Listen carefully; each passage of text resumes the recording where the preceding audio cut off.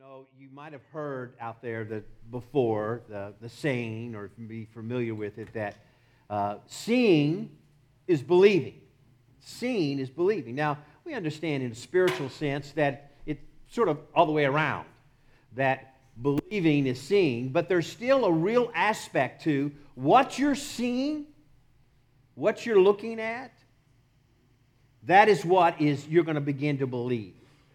I was just fascinated with, in England, they have created built a brand new arena. They call it ABBA Arena, and it's designed to showcase the music group ABBA from when they were at their height, and they released some of the most popular songs. I know most of you, some of you might not even been born by then, but it was a group that evidently England really likes. But and they had some interesting songs. I thought I remember that time. But they have duplicated the group. They have used holograms and AI, and they create a stage so that when the audience is watching, you cannot tell, for the most part, that it's a hologram on the stage. Just mind-blowing. In fact, one of the reviewers, it was really interesting the way he put it, one of the reviewers for this show that's going on said, okay, at first it was not so good, or you could tell it wasn't real, but then you had to, if you adjusted your eyes, if you suspended your disbelief, then pretty soon you could not tell. And I'm thinking, well, that's just fascinating. That your eyes got used to it. The longer that you watched, the longer you thought, that's real. I can't tell that there's not, because they used the original songs from 1979 and the way they looked, and they had actors that put on these suits, and they created these holograms with the AI like that. So the longer you watch, the more you look at it, the more you're thinking, that must be real. And now, I find that is something that's true in our life on a spiritual level. Because, you know, we live in a blind world, leading blind people with make-believe realities. We really live in a blind world that's leading blind people, and the result is that they're pointing to these make-believe realities, these holograms. The world says, this is true. Why? Because we said it is, and you look at it long enough, and more people begin to say, hey, what? That probably is true. And this morning I want us to stop and think about, what are we looking at? What is it that we're focused on? And so often what we believe, what we do, how we achieve, how we do things that God wants us to do, depends on what we're seeing, what we're fixed on, what our eyes are looking at. Look at John 3, verse 3. It says that no one can see the kingdom of God. No one can see the kingdom of God. Not just go to the kingdom, but perceive it, understand it. No one can see the kingdom of God unless they're born again.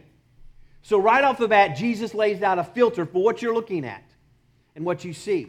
You cannot see. So sometimes we get really upset with the world because they don't see the kingdom of God. They don't know the truth. According to what Jesus said, if you do not have this understanding, this filter of who Jesus is, of what He's doing, of the salvation that He brought. See, we perceive and we see the truth because of what God has done inside of us. And God is constantly working on people to help them understand there's a truth out there if you're just willing to see it. See, it starts right there with that filter. And there's many things that help us understand, but there's so many around us, even within the kingdom of God, that are wearing these blinders that cannot see. This morning, I just really want to focus on one little verse, but I want this verse to go in your heart, go in your mind, go in your spirit, let it marinate. Think about the food we're about to have this afternoon. Think about that. But in Hebrews chapter 2, verses 1 and 2, it says this: Let us run with perseverance. Literally, let us run with strength.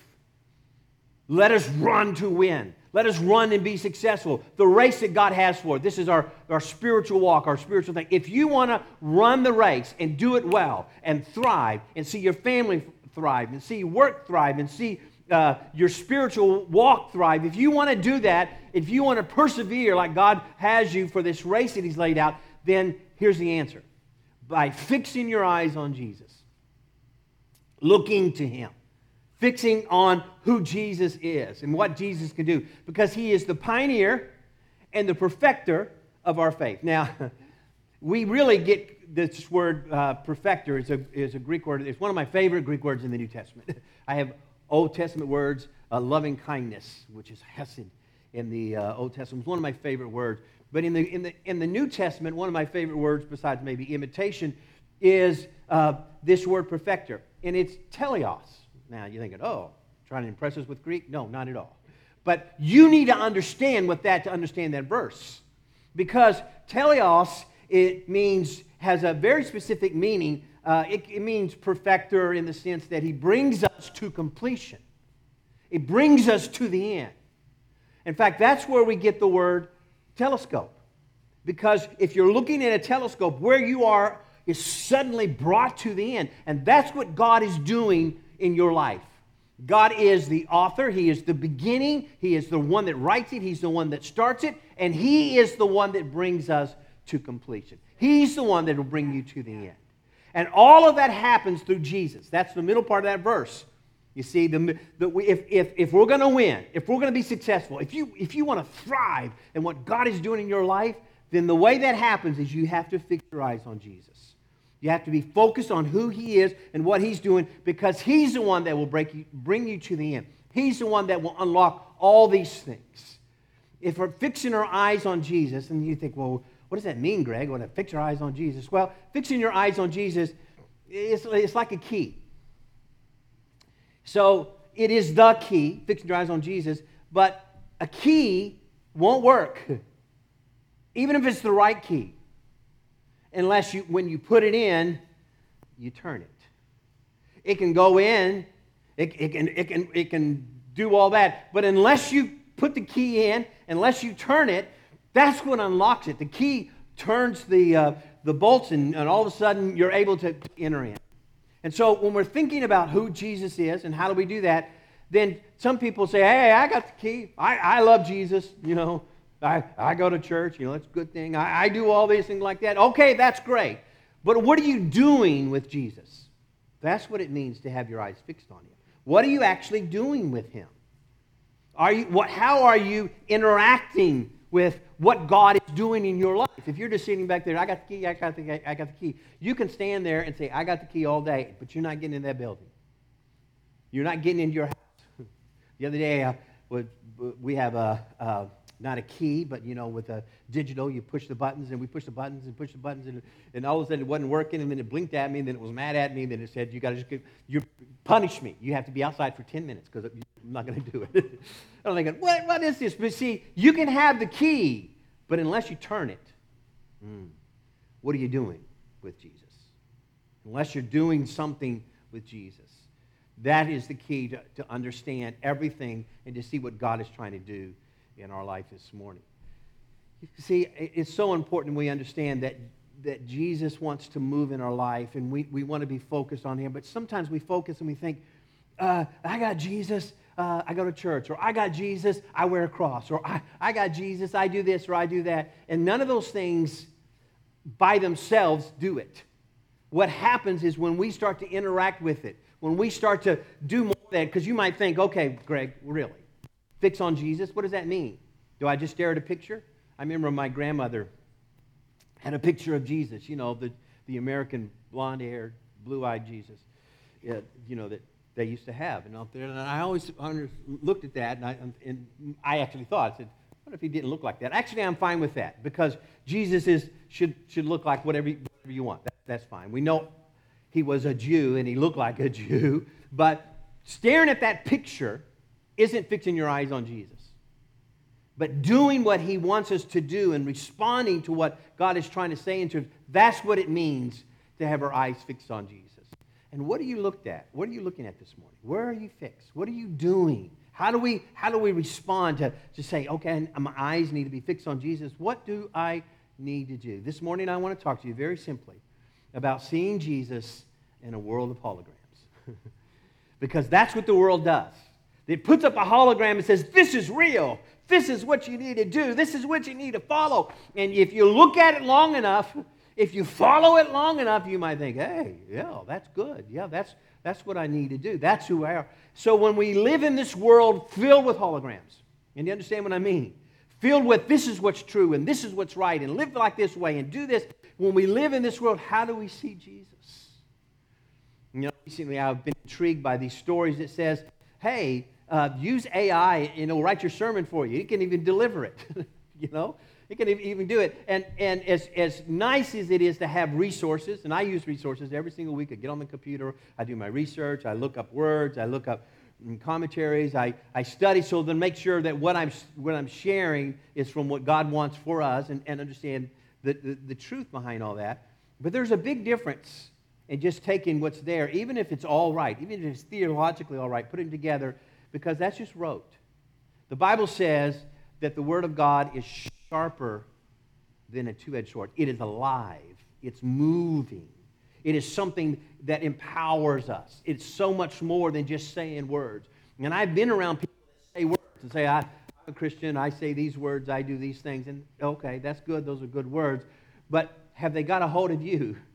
Or they got a hold of you the way you're thinking, the way you're living, the way you're behaving, the way you treat your spouse, your children, your employer, your employees? Is that where it's affecting? Does it affect your family life? Does it affect your pocketbook? And what part are we looking at? What part have we surrendered to God?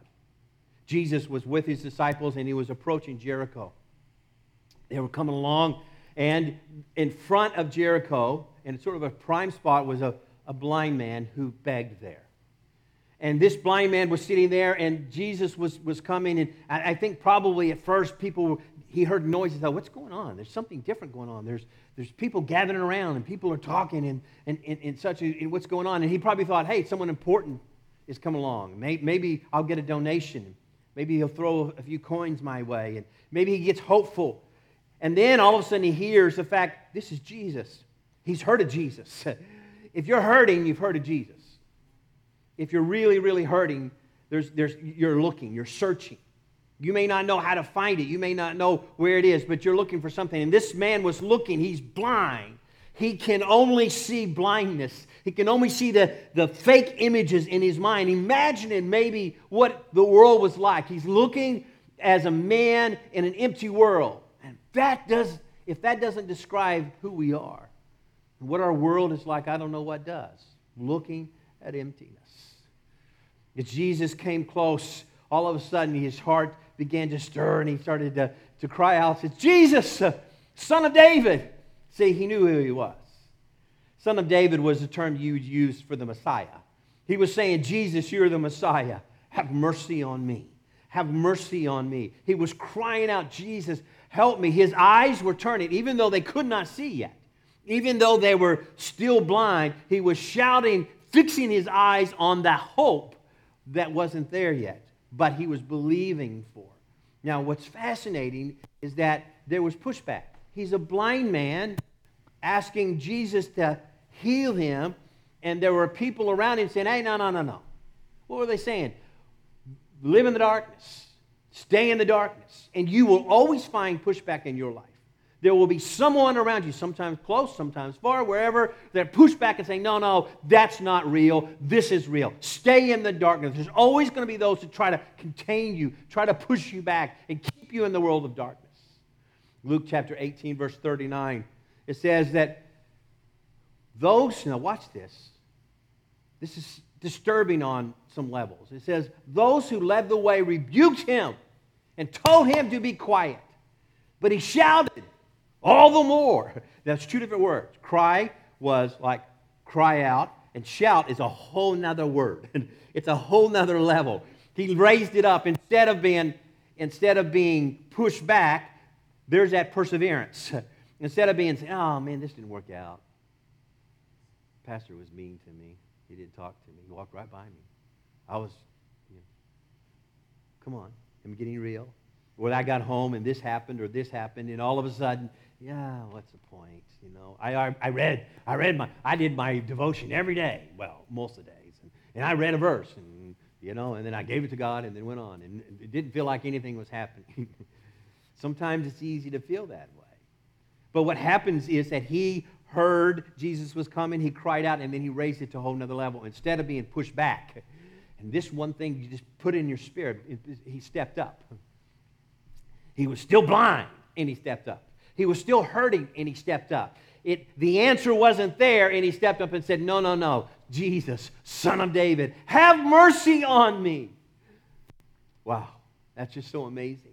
The man was hoping for something so much more than just a few coins. He had moved past that. He wasn't talking about, Jesus, give me some money. Sometimes people come to God and say, God, I need money. God, I need this. God, I need this. God, I need this. That's not what he was saying. He was saying, God, I need you. I need you in my life. And that's what this man was calling out.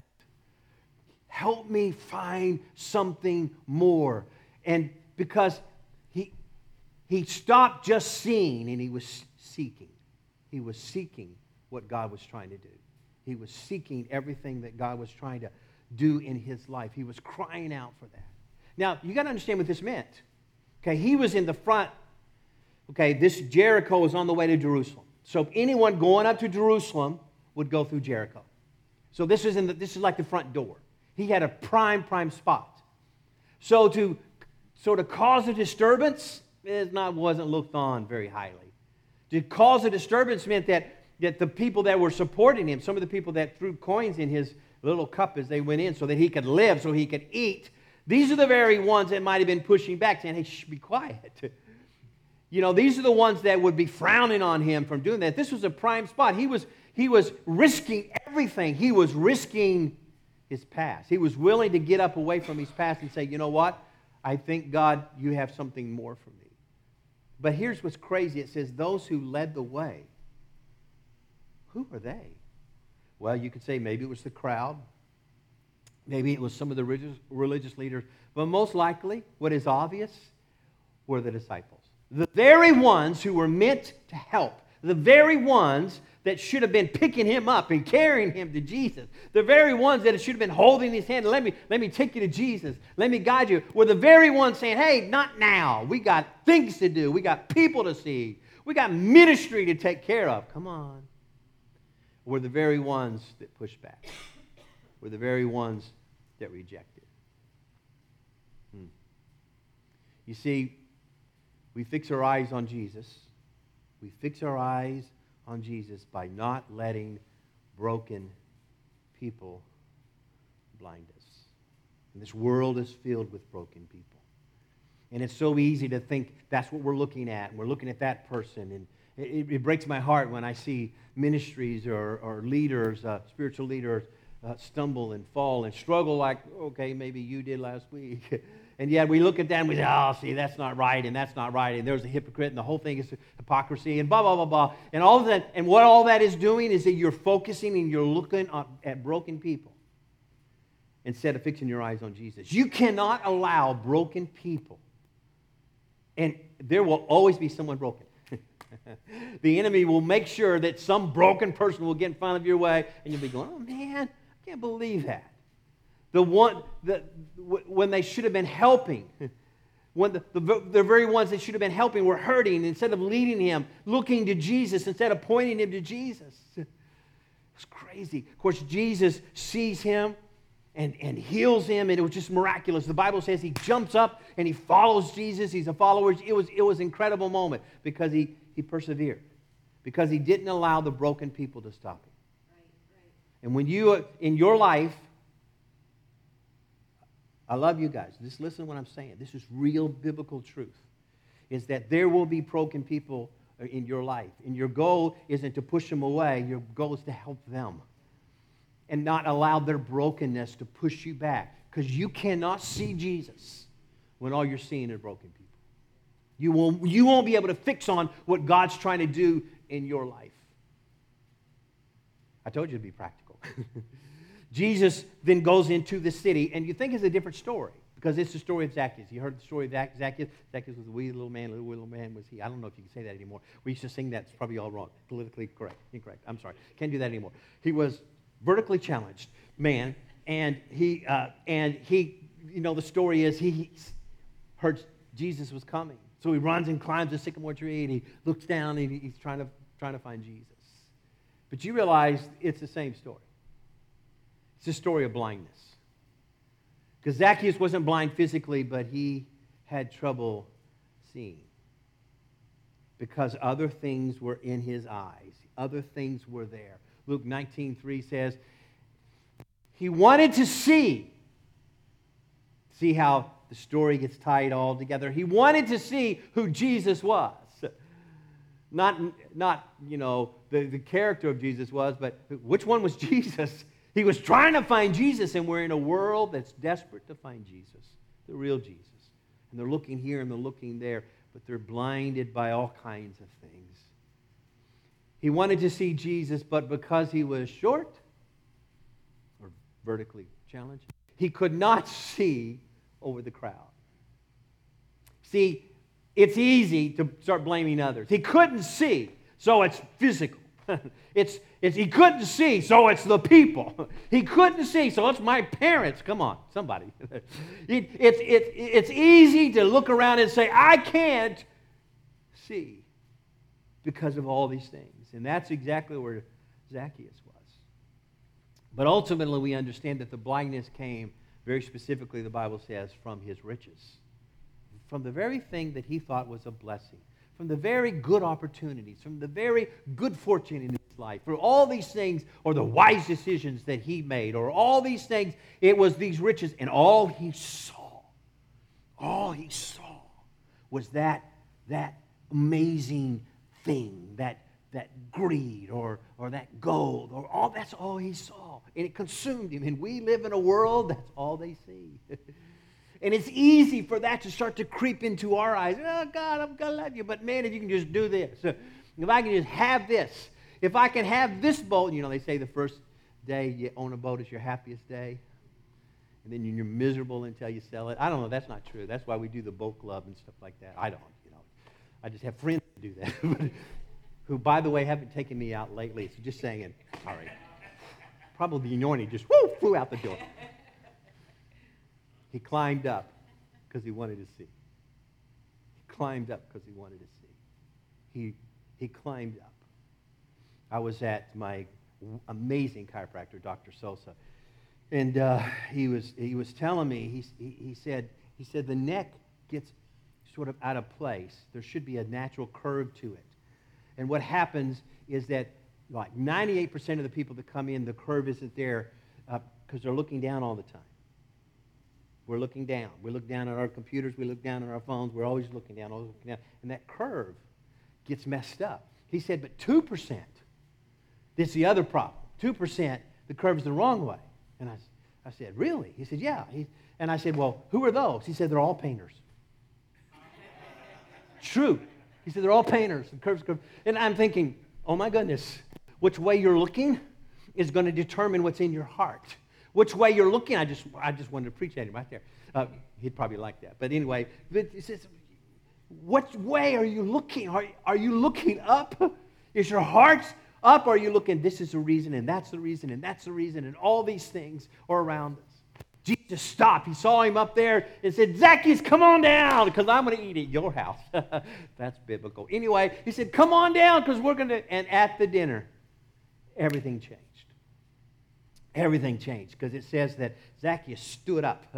He stood up and said, hey, I've been looking at the wrong thing.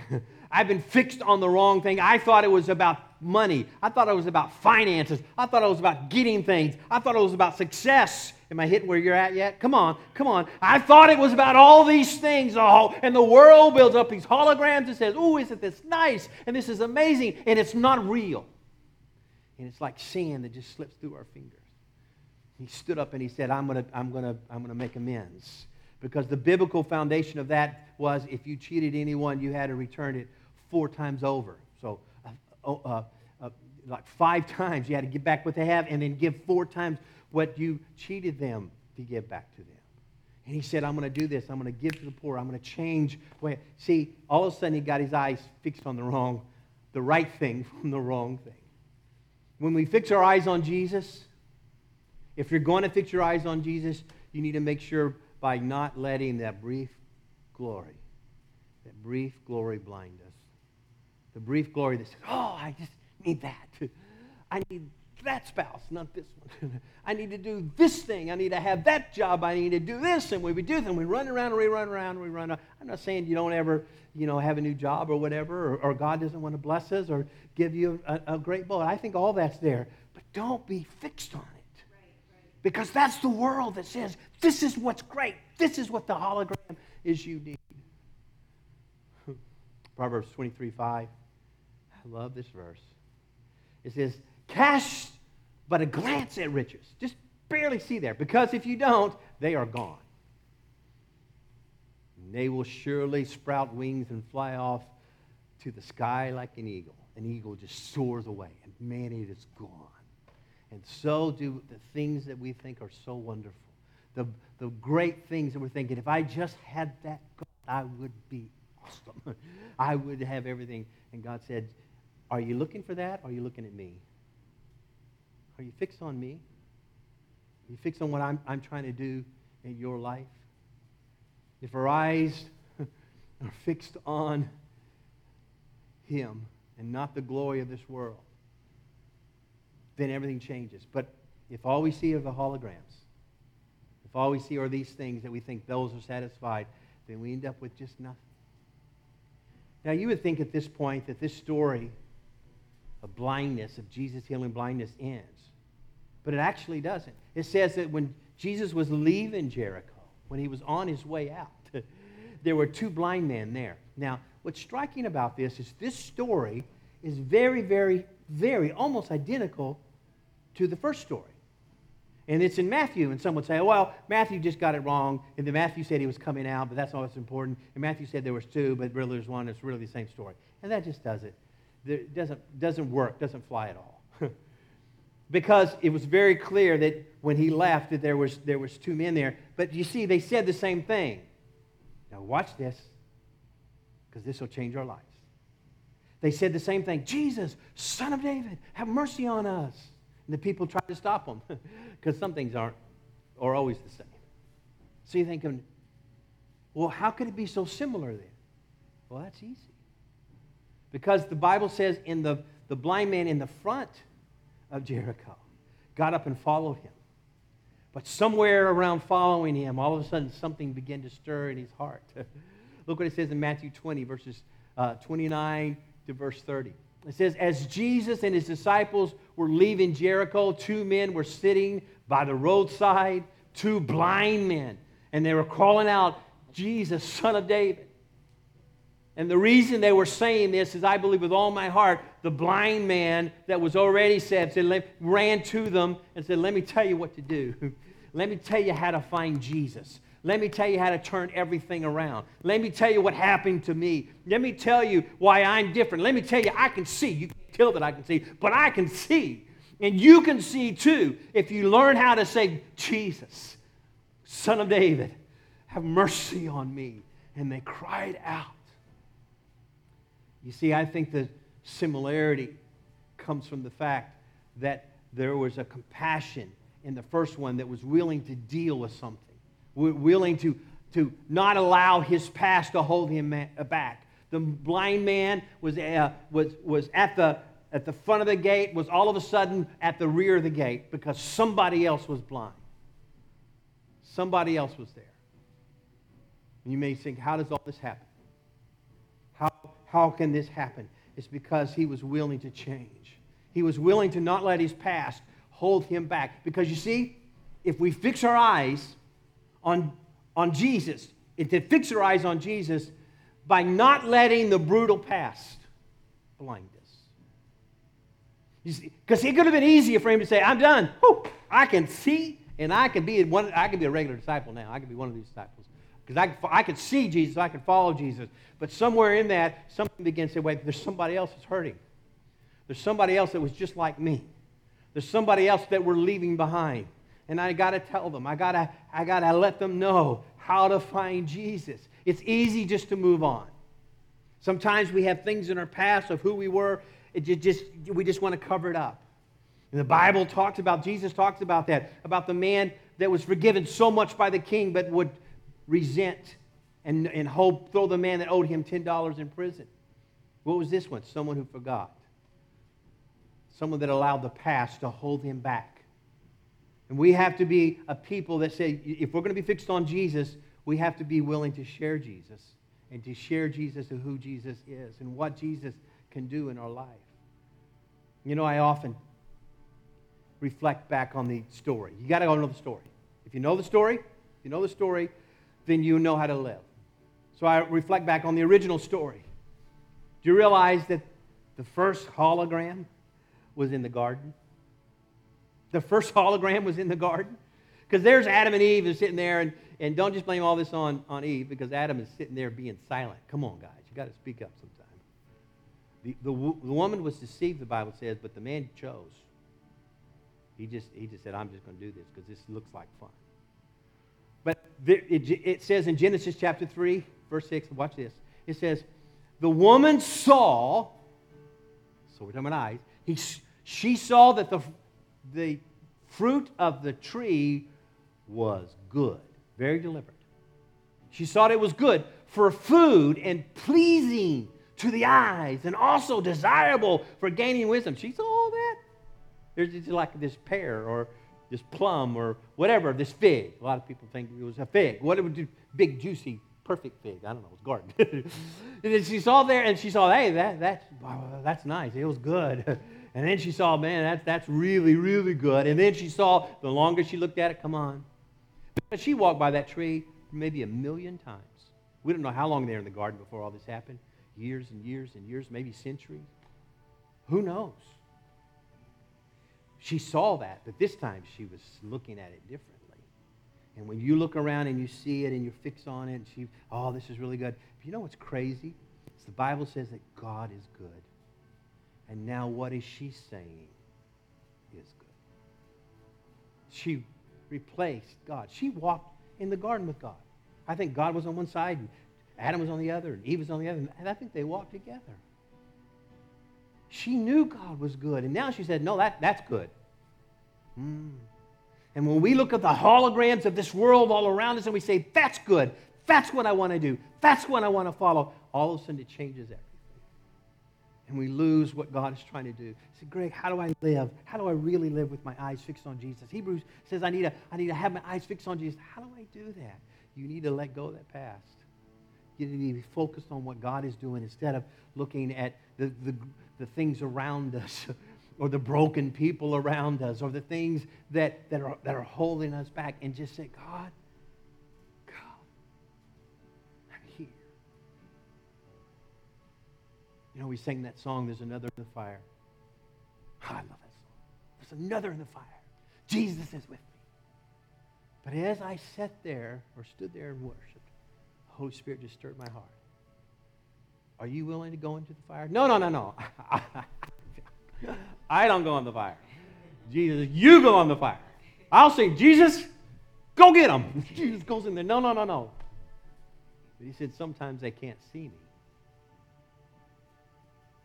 Are you willing to step in the fire?